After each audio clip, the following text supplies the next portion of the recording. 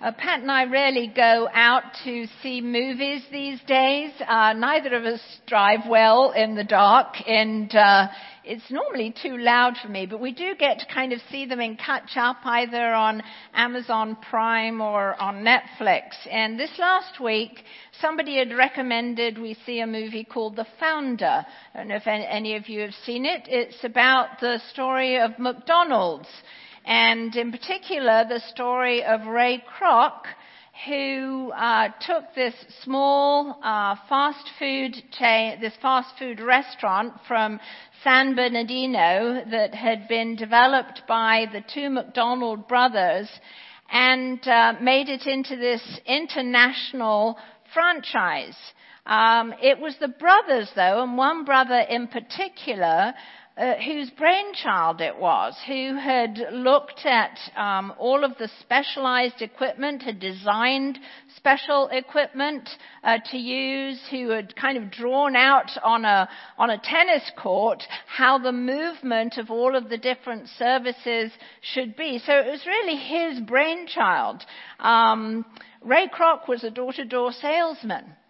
But he loved the speediness of this particular restaurant. And so he persuaded the two McDonald brothers that he could take it national.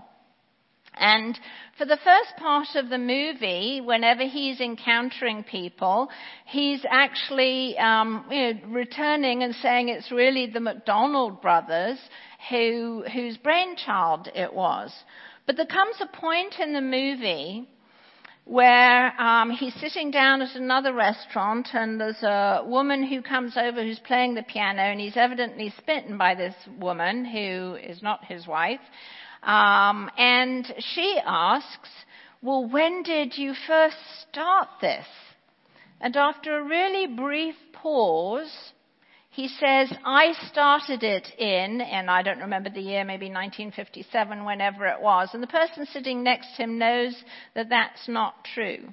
That he's just taken on himself all of the acclaim that is actually due to the McDonald brothers. And it goes on from there. He is accruing to himself all kinds of intellectual expertise on this that is not his to own. John the Baptist absolutely refuses to do that. The word on the street is that maybe he's the Messiah who's come back. Maybe he's the prophet who's returned, who's long awaited. Maybe he's Elijah come back to life, because Elijah was taken up into the heavens. And so masses and masses of people are coming out to hear him, to be baptized by him. And so it would have been so easy. In fact, they're trying to make him into this person, for him to take on that persona, to be the great person that people think that he might be. But the Pharisees come out and the Levites come out and ask him who he is. And he is quite clear. I am not the prophet. I am not Elijah. I am not the Messiah. In fact, there is one who is coming, the thongs of whose sandals I am unworthy to untie. In other words, he can't even take a servant's position with this one to whom he points. They say, well, why are you baptizing then? And he says, the one who's coming, I baptize with water, but there's one who's coming who will baptize in the Holy Spirit. My sole purpose in life, why I've been sent, is to point to him and never to myself. He's the light. He's the one coming into the world. I am merely the one who is making straight the way for him to come. He was very clear who was the greatest of all. and it was not him. And he never took that position. He always pointed past himself to Jesus. You know, we tend to do that today. We can tend to put politicians or presidents, whether Democrats or Republicans, on a pedestal, like maybe the crowds at John the Baptist's day, and think, well, they would be the one to bring the country back to greatness, solve all the nation's problems. Or maybe we believe that our nation or another nation, but probably our nation, will be able to solve all of the evils and injustices in the world. We put doctors on a pedestal, believing that they can know and treat every medical ailment, all of the medical problems that assail us. We can put clergy on a pedestal when we're supposed to be the ones just pointing past ourselves to Jesus. We can put academicians on a pedestal. We can put our family on a pedestal. You name it. But if we attribute to mere humans divine knowledge, skill, and abilities, we set ourselves up for frustration, for disillusionment, and ultimately despair when our hopes are always dashed. Because humanity will never be able to build a utopia. It will not happen. It cannot happen. When we believe another human, however gifted or skilled, or a nation, however powerful, can in a sense be a savior, then we have lost the true focus of our Christian faith. We are no longer truly Christians looking at the one and only Savior, because hope is only found there. Greatness is only found there. There is only one who is the greatest of all, only one in whom we can put our hope, only one who will never disappoint us. And that one never puffs himself up, never takes greatness on himself. In fact, he takes off glory to be born in the frail form of a human baby, of ordinary parents, in a conquered backwater land on the far eastern reaches of the Mediterranean Sea. A conquered nation in a stable with animals, in a feed trough for those animals. That's greatness. That's the one who is the greatest of all. And this is the one to whom John points. This is the one about whom he testifies. I've been watching another series on Netflix. I don't know if any of the rest of you have been watching it. It's called The Crown, of course. It's about Queen Elizabeth II. And I'm not too sure whether or not they've got the plot lines completely right. I don't know enough about that to know. But they have got one thing right. And that's her Christian faith. The Queen has wanted to be an ordinary Christian. And the reason I know that they've got that right is because every Christmas Day broadcast, she talks about Jesus.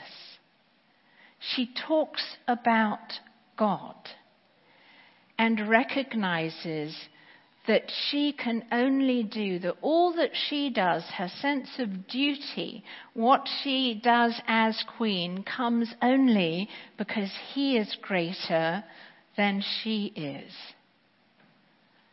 Doing small things in great love was one of the takeaway from last year, following the Master. And a couple of years ago, she actually quoted from John's prologue, "The light shines in the darkness, and the darkness didn't overcome it," and went on to actually preach an amazing sermon on hope. See, we always have to point past ourselves. We can't look to an organization, an institution, or a person to be the savior of the world. There is only one. And John the Baptist always testified to him. He, Jesus, was the light who came into the world.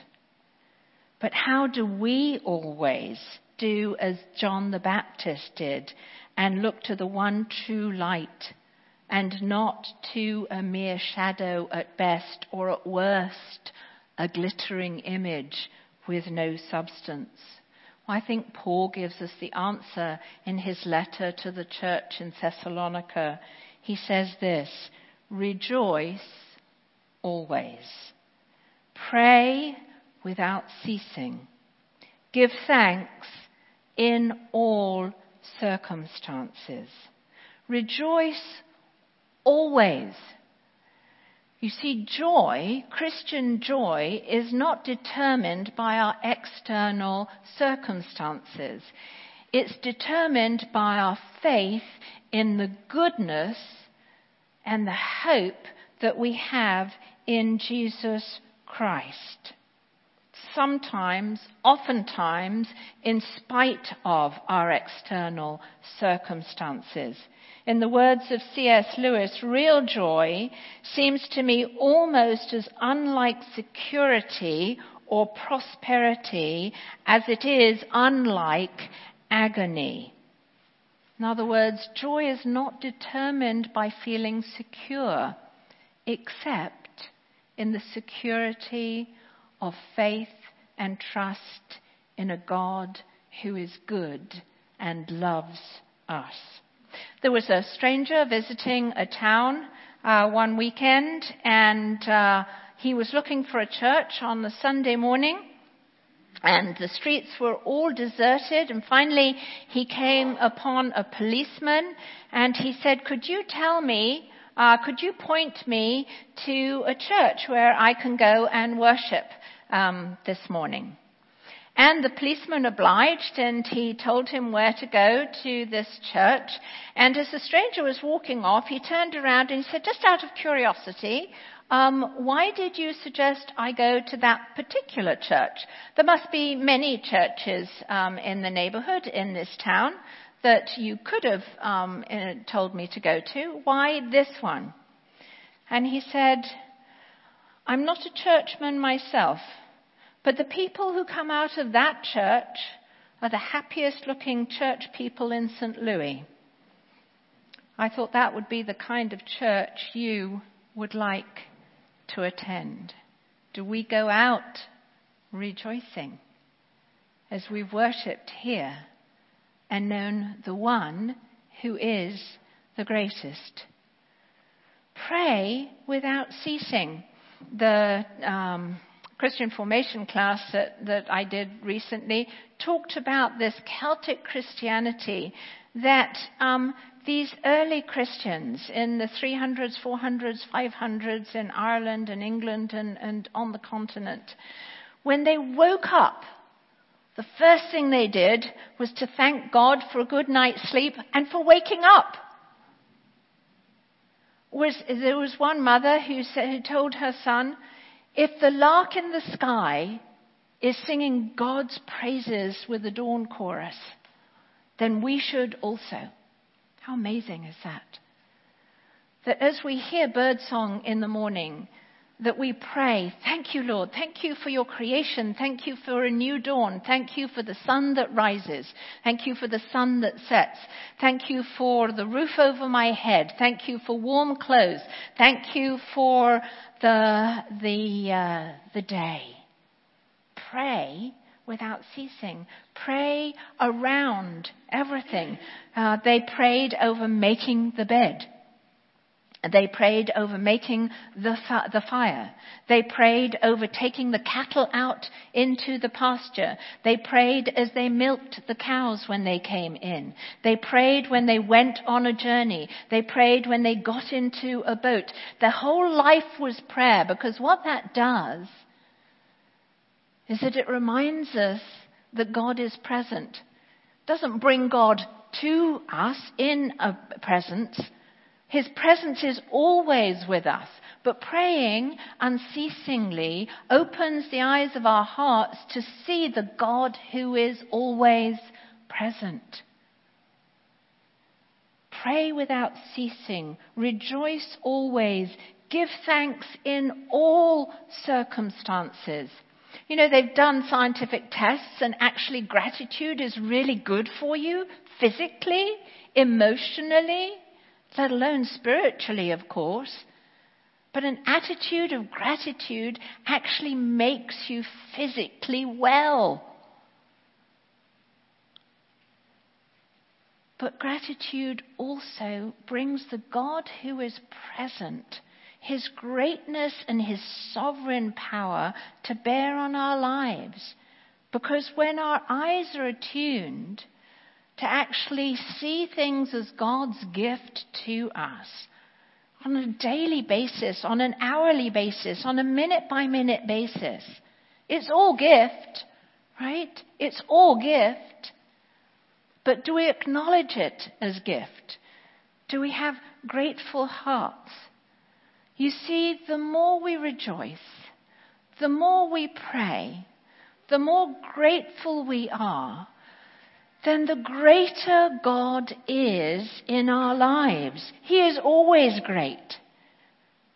But we acknowledge his greatness when we do those things. See, not only are we always to look past ourselves, point past ourselves to the one who is greater, we are always to see mere humans in that relationship with God as well. Mere humans can never take on divine attributes, divine greatness. Only God is the greatest of all. So like John the Baptist, we are to be witnesses to the light. We're not worthy to untie the thongs of his sandals.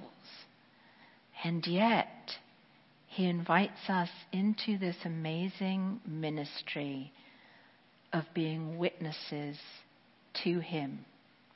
Will we go forth rejoicing so that we can share the light of the one who is the greatest of all? Amen.